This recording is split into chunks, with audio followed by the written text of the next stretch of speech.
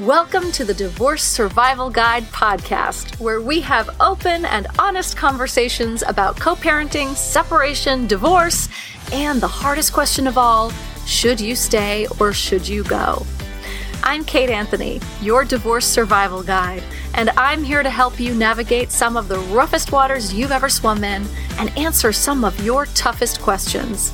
I've been to hell and back, and now it's my mission in life to help you get to the other side of this process with your sanity and your heart intact.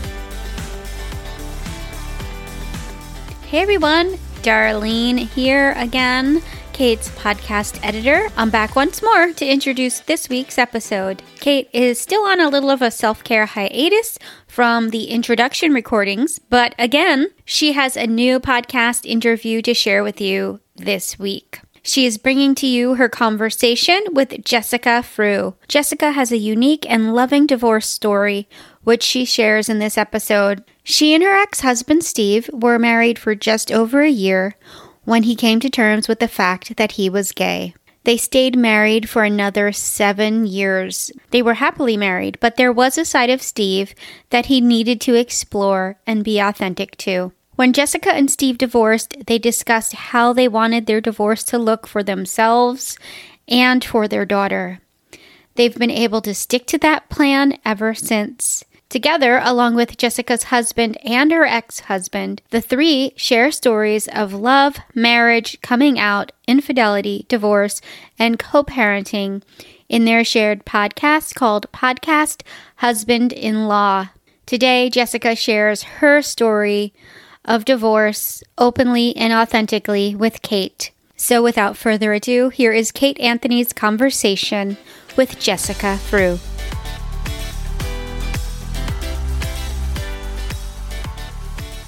Jessica, thank you so much for coming on and telling us your awesome story. Thank you so much for having me. I am so excited to be here. Okay, speaking of your awesome story, why don't you give, I know that in the intro I sort of explained things, but tell us in your own words, would you? About your really unique and wonderful divorce situation. So I was married to my ex-husband for 7 years. And about 6 months into that, I kind of discovered and came to terms with the fact that he was gay. I found a bunch of gay pornography on our computer. And I was like, okay, straight guys don't look at gay pornography. And at that point, he wasn't ready to acknowledge that. And so he came to terms with that. But we still stayed married for another 7 years and had a wonderful marriage. But at some point he decided, I want to go live this side of my life. I want to go see what this is like. And I was like, that's fine. I stayed married to a gay guy knowing this was a possibility. And so we divorced, and he lives an openly gay life now. And I am an active, I guess this is where it gets really interesting. I am an active member of the Church of Jesus Christ of Latter-day Saints. So I am Mormon, and as most people know us by. And so it creates this interesting dynamic that most people feel should not work, that we shouldn't be able to get along and support each other and love each other. And we have an amazing relationship that we have created since we got divorced and really worked hard at to keep, that we love and respect each other, and we teach our daughter to love and respect each other, and have really been able to come together to make a unique co-parenting situation that works really well for us. And you're remarried. And I'm remarried. Yes. Right. So I'm remarried. I have 2 stepkids and no ours children. We're not going to go that route.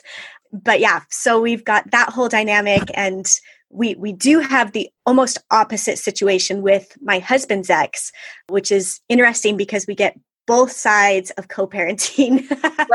Right. Yeah. Right. Because your husband's ex is not so into the nuclear or non-nuclear, but the yes, togetherness factor of the family. Mm-hmm. Yeah. And we've tried to make that work, and it's just not something she's open to. And so you rethink and change those boundaries and figure out what does work in any situation. Like she gets to say, right? And that's something that we all have to, as we move into these complex family dynamics with remarriage and blending, not everyone's going to be on the same page. No. And I have my good friends, Ben and Nikki, of Our Happy Divorce, who have been on my podcast before, and Ben Heldfond and Nikki DiBartolo, and they are divorced and they're both remarried, and their spouses are like 100% on board for this thing. And they go on like big family vacations together. Their wife and the ex-wife are best friends, and like they got the whole thing going on, right? That's just not always the way it is. No. Right. No. And my ex and I are good friends. I don't think his wife is as on board with it. It's like, we just navigate that as best we can. And, the boundaries shift and change around that. But I think that's important to acknowledge. I think so too. Yeah. And I think some people, when they hear, oh, they've got this great relationship, that they automatically think that they should be able to make that happen as well. And I think that's something that we're trying to spread is like, this isn't for everybody. Like, yes, we have made this work and it is amazing. And if you can't make it work, I highly suggest it. Yep. But we also get that it does not work in every situation. And you have to figure out what does to keep the peace for yourself, to keep your peace for your kids. It's going to be different for everybody. It is. And it's really important. I'm so glad you said that, because I know that I always have people that will say like, they'll compare their situation with like, and they'll compare the beginning of their divorce with like where I am 11 years down the line. Right. Yeah. And there is no comparison there. No. Mine was probably somewhat of a shit show. Certainly like a full blown shit show, like in the middle, like 5 years in, like probably boundaryless and fucked up in the first 5 years, right? Like we're constantly evolving. Like I got a text from my ex last night who was like, hey, can we sit down and talk about our boundaries?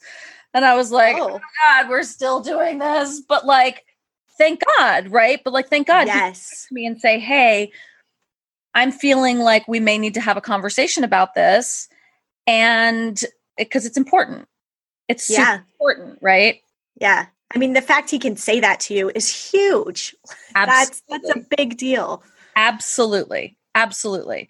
And, that's just a testament to like all of the personal development work that the both of us have done over the last 25, 30 years that didn't work to save our marriage, but it's worked really well for our divorce.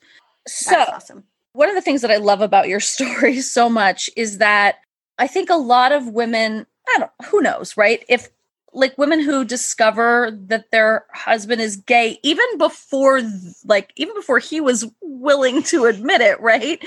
Yeah. Like there might be a lot of resentment or anger and the love that you had for him to be like, because on the one hand, when you find out your husband's gay, it's like, well, it's not about me. Like there's like literally nothing you could do, right? In that situation. But you also created this space for him this really loving space for him to explore. And you didn't make it wrong and you didn't feel threatened, or maybe you did, but the ultimate where you've gotten to is that this sort of beautiful, loving act. Like, and right. And what I said to you, I think on the phone, when we talked about this first, is that like, it is such an act of love, right? It's like, it shows that you truly do love someone when you are willing to let them go. Such a cliche, right? And like, I always say, like, you really know who someone is when you try to break up with them. Because if you tell someone that you're not happy and their response is to get angry and like all of those things, I mean, really you want someone's response to be like, oh my God, I'm so sad, but I want you to be happy. Right? And that's what you did. So I'll shut up, you talk. Yeah. I mean, when Steve did come to the fact he was gay, it was very much a conversation of love and support of, okay, so what does this mean for you, Steve? Like, how do you show up in this space? Because you've been raised in this religion where it's not something that's out. Like, people don't know how to respond to it. They don't know how to show up in a loving way a lot of the time. And I don't think that's religion. I think that's just the culture within that religion of people learning to understand that just because somebody is gay or somebody struggles with something doesn't mean you turn away from them. It should mean the opposite, that we draw them in closer, that we come closer to these people. And I knew it wasn't about me. I think so often we take on our partner's issues to make them our own. Mm-hmm. And instead of trying to refocus and see, how is this impacting this person? And how brave are they for coming to me and telling me this? How much must they must trust me so much to be able to be open about this. And so I really tried to take it from that perspective of, here's this man who's got to be scared to death. He's done what he thought he should. He's entered this marriage and he's being honest with me about it. And what more can I really ask for? Mm-hmm. And so that's really the approach I took, of trying to see how he was feeling and how he must be hurting. And this was just like a year and a half into our marriage. And like I said, we were married for 7 years. So we stayed married. We had a daughter 5 years into our marriage. So we just kept going until it just didn't feel right anymore. And he ended up having an affair and we dealt with all of that. But it was really a process for us to learn who we were within the marriage, and kind of a safe place for both of us to explore that until he ultimately decided to leave. And then there was very much this rethinking of, okay, what does my life look like now? Nobody gets married planning to get divorced. I mean, maybe some people, but I've never heard of it. No, I don't think You don't get married if that's really the goal. So, right. You have to rethink, okay, well, what does this look like for me now? How do I want this divorce to look like? Just kind of like you planned how you wanted your marriage to look like, with some ideas, and that's not going to go as planned, but you make a plan so that you kind of have an idea of where you're going. So I think that was this rethinking over and over again that you go throughout life. And once you understand yourself enough to know how you need to show up for yourself, it makes all of that rethinking and reprocessing a little bit easier. Yeah. So tell me how because you said you're still you're an active member of the church. So how has that been? Because I know that, homosexuality is not necessarily, you said the church isn't necessarily against it, but it's more of the culture is against it. Like, let's talk about that a little bit. Cause talk about that. You go. So I think that in lots of religions, it has been viewed that same gender attraction, same sex, whatever you want to call it, being gay, it's been very much frowned upon. Anything to do with the LGBTQ plus community has been shunned, and people have been made to feel shameful because of the fact that they are the way they are. Mm-hmm. And I feel like a lot of times that has been directed from misled clergy or our own fears of, how do we show up and deal with this? And while our church does not, we do not allow gay marriage, in our temples and things like that, but it's getting to where you're obviously not kicked out of the church for it. This is, which before you were.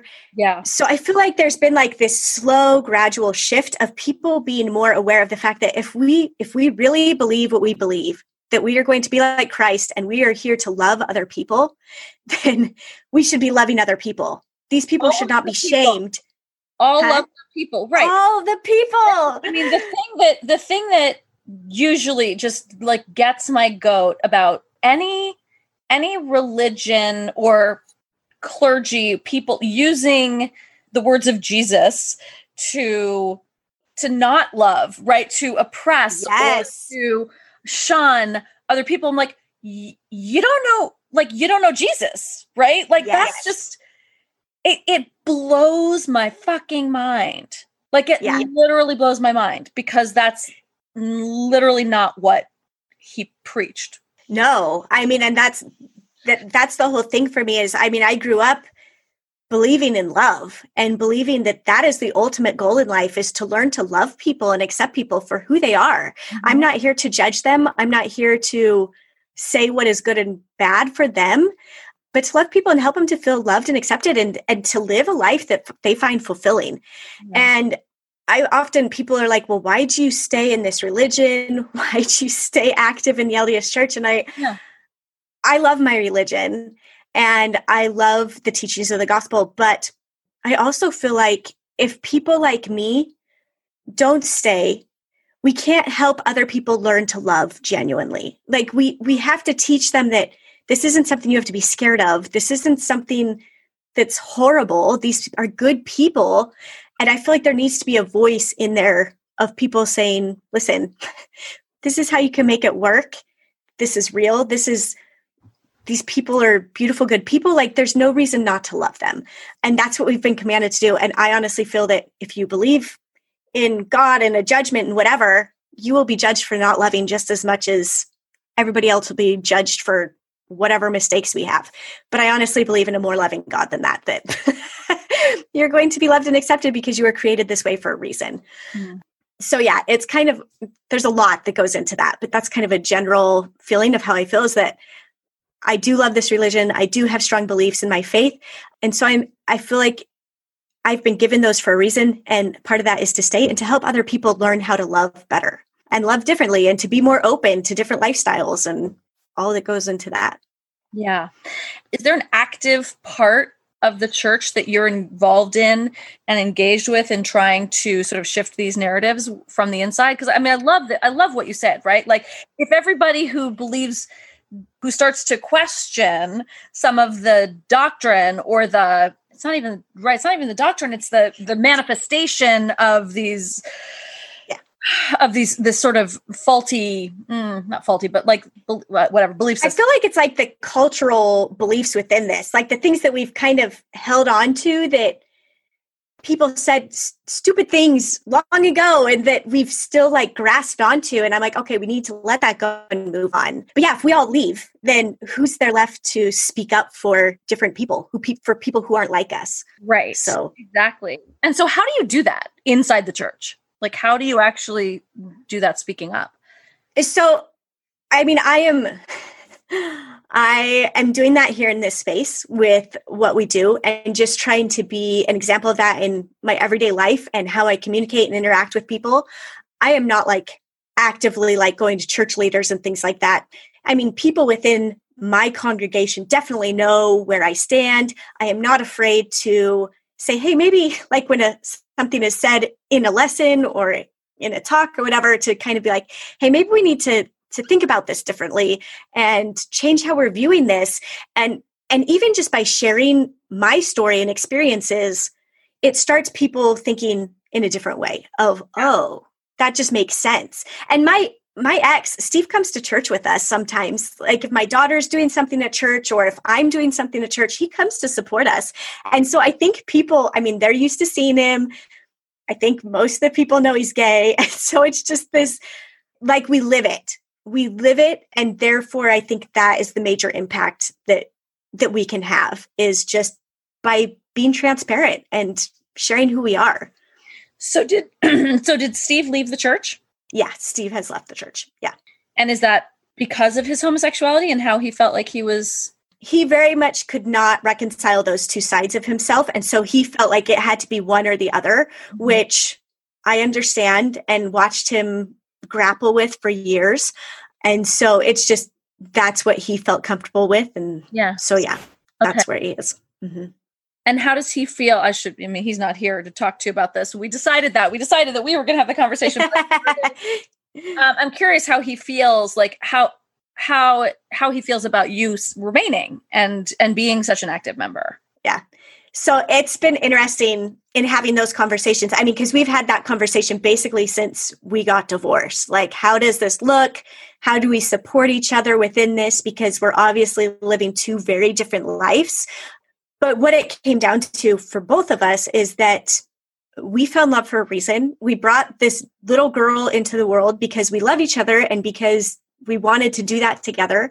And now we need to continue that. We need to continue to love and support each other in these lifestyles. As long as the other one is healthy and happy and not putting our daughter in danger, then that's the main concern. And Steve told me from the beginning, when I told him, I said, hey, I'm going to stay active in the church. I'm going to take our daughter to church so long as you're okay with that. And his take has always been, as long as it's something our daughter is happy about and excited to do, he's like, I will support her in anything she wants to do. Like, if that's what's making her happy, I support that. And he also said, told me very early on, he said, Jessica, I don't know many people that love and accept people the way you do. Mm-hmm. And I know that part of that is because of how you were raised in the church and how you view the gospel and how you show up in the gospel. And he's like, and I want our daughter to love and accept people the same way. And he's like, so I support that and will support that as long as it's the best thing and healthiest thing for us and our daughter. So that's where we're at. And we've taken it from there, and we check in with each other fairly often about how we're feeling about everything. Yeah. And that's so important, right? And that's like, yes. It's that ongoing check-in that on the one hand can be so just like exhausting. And also it's so important. Like we don't get to just check out. If we're raising humans together, we just don't kind of get to check out of each other's lives. Yeah. You know? I mean, I guess you can, right? Many people do, and many people need to for good reasons, right? Yeah. And also, for the most part, it's a lot healthier if we don't. If we're not, every decision you make affects this child, and every decision he makes, right? It's like we're all in this together, and yet also separately. I mean, it's all so convoluted, and I mean, it really is, right? And I always say that divorce is a living, breathing entity. It goes on and on and on, and these boundaries are constantly changing, and you are constantly reassessing. Mm-hmm. Because at some point, Steve could come to you and say, "Actually, you know what? I'm not okay with this anymore." Right? Yeah. And you're going to have that conversation, right? Yeah. Because it may become more important to him. Yes. And those are the harder conversations. Yeah. And that's, I mean, I feel like people get hung up on worrying about when those conversations are going to happen or if they're going to happen. And I really just tell people, listen, deal with what you're dealing with right now and create a good relationship now, because then when the harder things happen, you're prepared for them. You're already having an open dialogue. You're already willing to communicate. And so if it makes it easier to show that love and respect to that person or to show trust in them when the hard conversations happen, because you're already facilitating that in the regular everyday today stuff. Yeah. I mean, and I'm just like, I don't know what'll happen. I don't know. And yeah, I mean, life has shown me that. I married a gay man. So no, right? Oh no. Yeah. I think you're lucky in that you married a gay man who was willing and able to have conversations about it. Yes. And to come to terms with it for himself. Yes. Steve often doesn't give himself enough credit for what he has done in our relationship. He's usually like, well, I'm the one that left. I'm the one that ruined like what you had planned in your life. He takes on a lot of that. Mm-hmm. And partially because of how he left, like he did have an affair and all those things.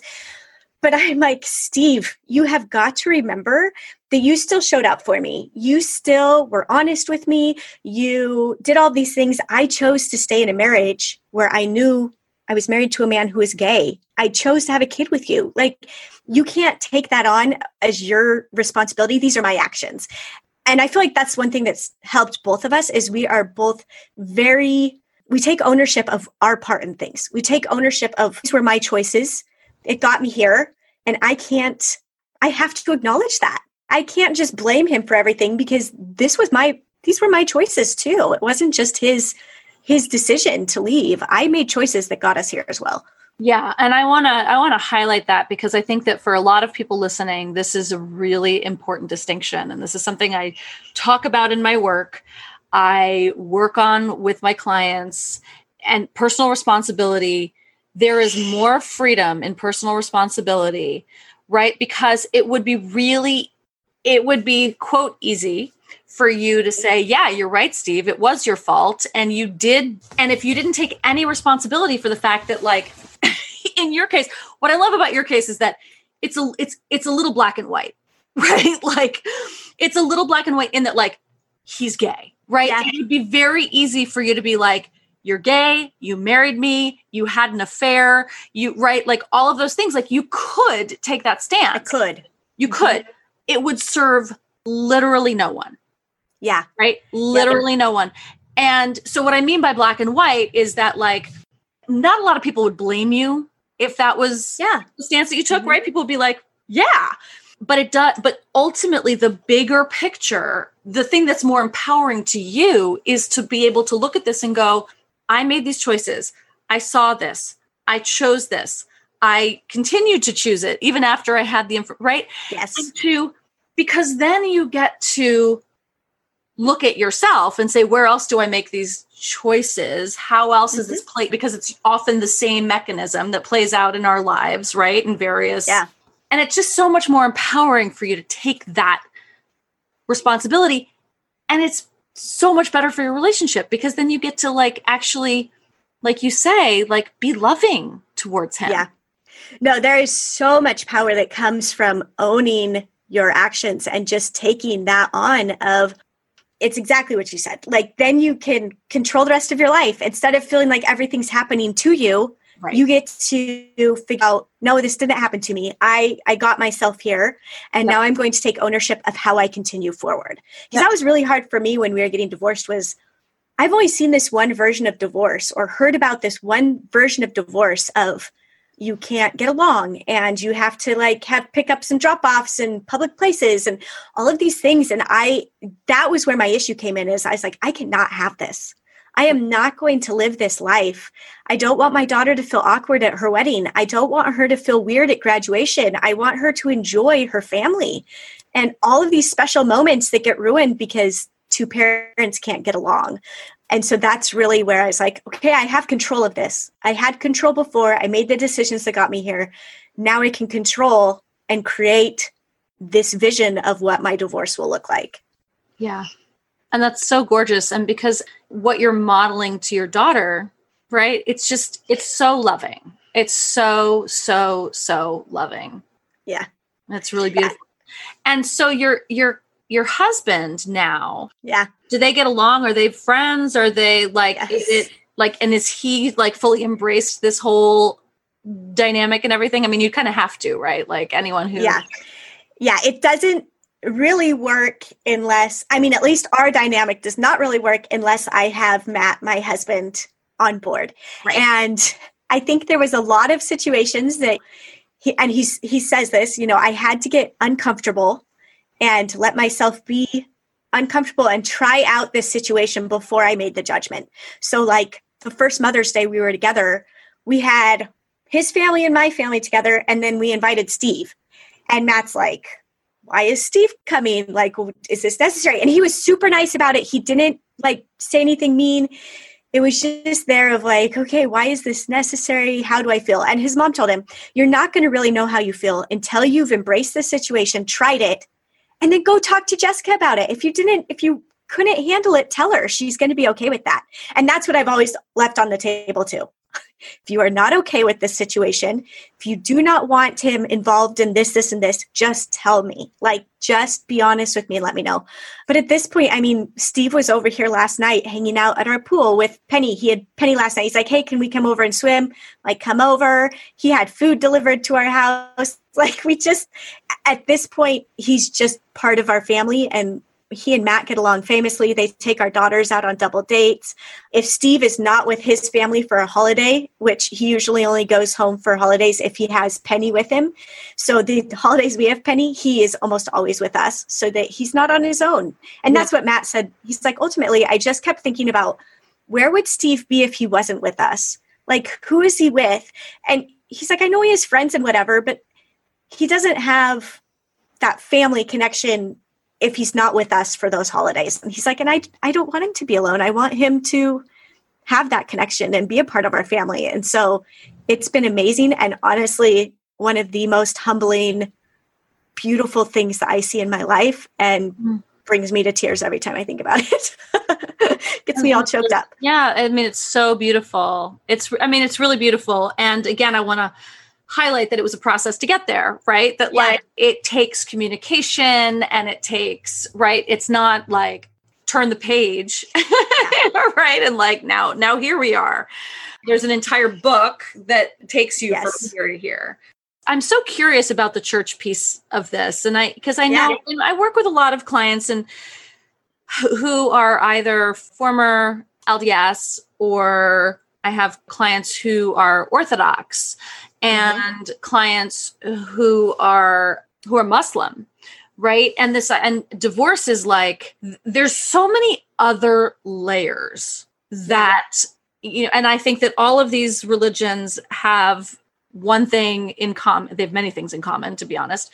But the one thing they have in common is a very patriarchal structure. Yeah. And when you're trying to decide whether to stay or go, or when you're getting divorced, a lot of the women that I work with who are from these strong religious backgrounds, they actually get shunned culturally from the church very specifically, or just from the very insular cultures, like their insular community. And I'm just curious if you dealt with that and how you navigated it and what you might say to people who are in that situation.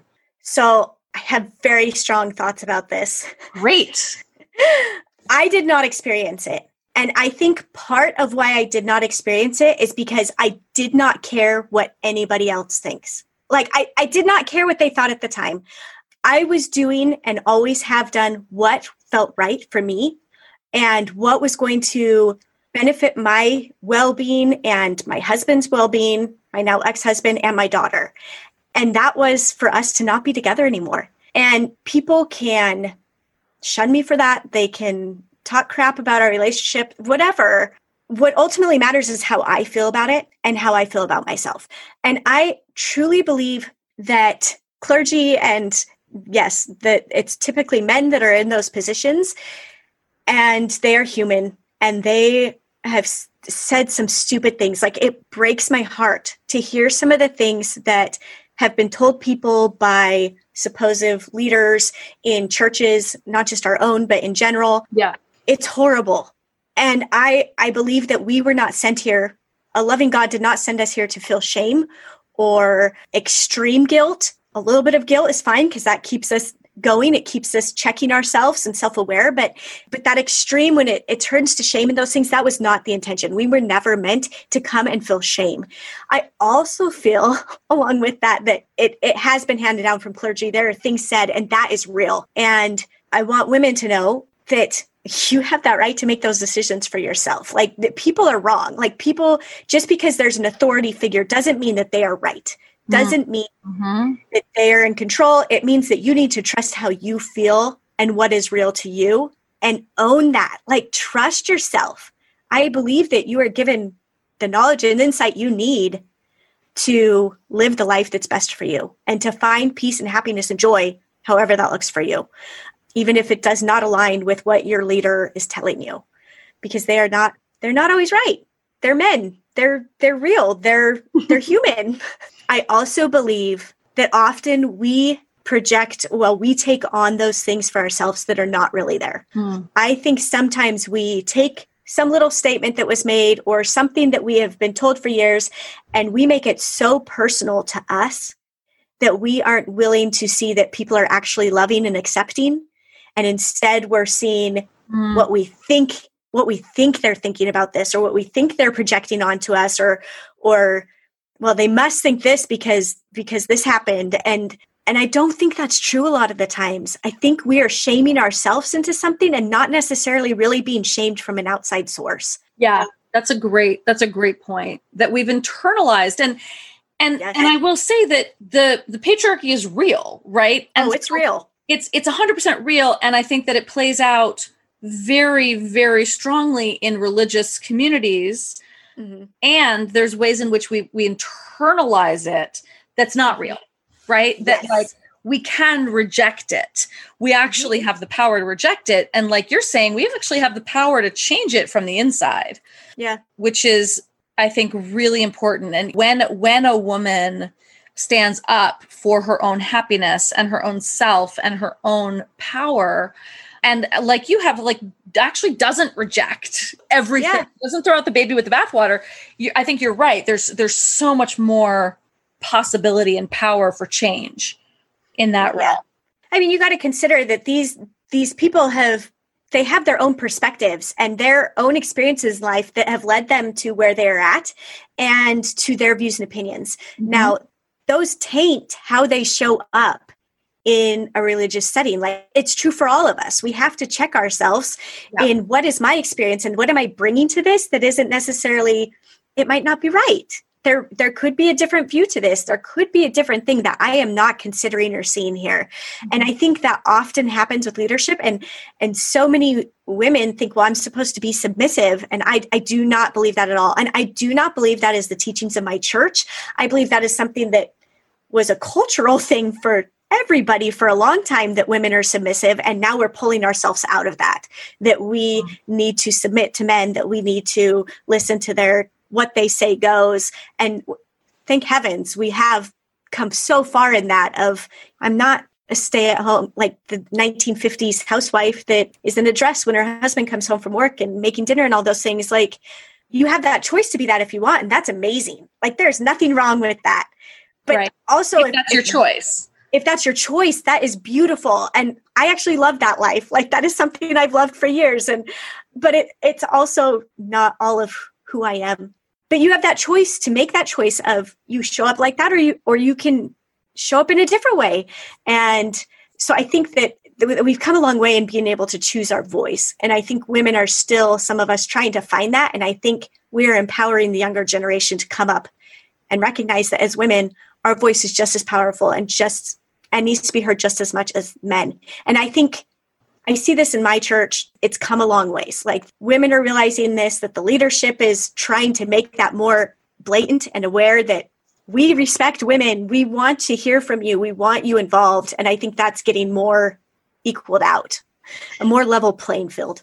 That's interesting. I mean, I'm happy to hear that about the church, certainly, because there is this sort of popular, this sort of mythology about the Mormon church and I think it comes from the mistaking fundamentalism for Mormonism, right? Yes. Y'all are not in prairie skirts with those like insane hairdos and like fish tie braids, but like I think there is some confusion.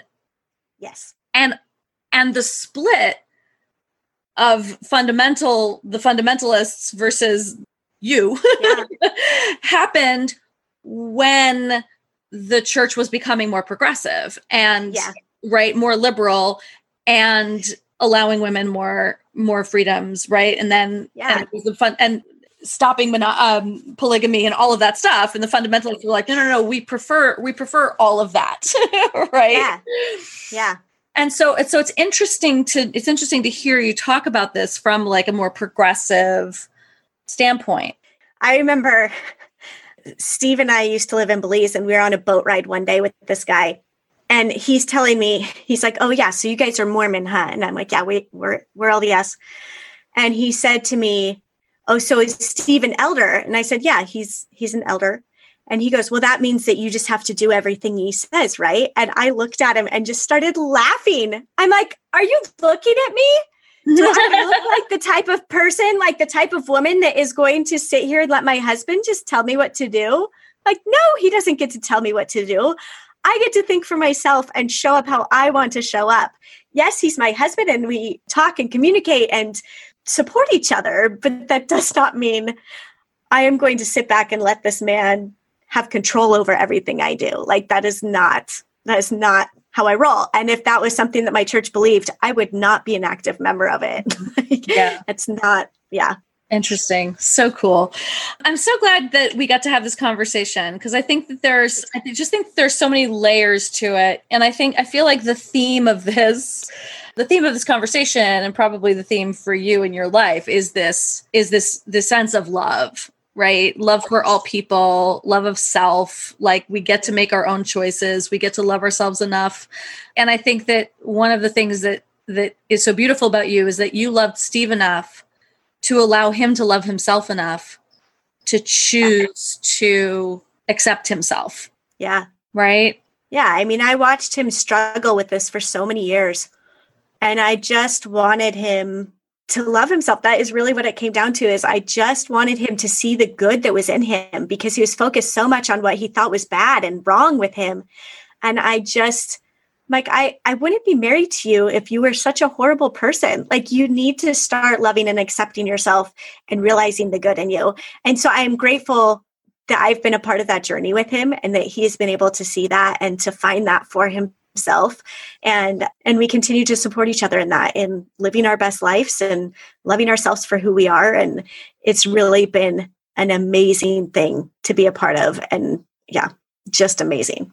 That's so cool. Jessica, thank you so much for coming on and talking about your story and sharing your huge love. I wish everyone could see you right now. I'm glad they can't see me because I'm podcasting from my bedroom because my son is home. And so I'm in bed in a leopard onesie. Now y'all really want to see me. You're rocking Jessica, it. Yeah. But Jessica has like the most beautiful floral mural behind her. I don't even know what's happening there, but it's so beautiful. But you do really radiate that love. Like you can just, thanks. Yeah, just gorgeous. So thank you. Thanks so much for coming on. Yeah. Thanks for having me, Kate. So happy. Thanks for tuning in to another episode of the Divorce Survival Guide podcast. If you like what you hear, head on over to Apple Podcasts or wherever you listen in and leave me a review. And don't forget to follow me on Instagram at the Divorce Survival Guide. I'll see you next time, and until then, remember, you, my love, deserve to be happy.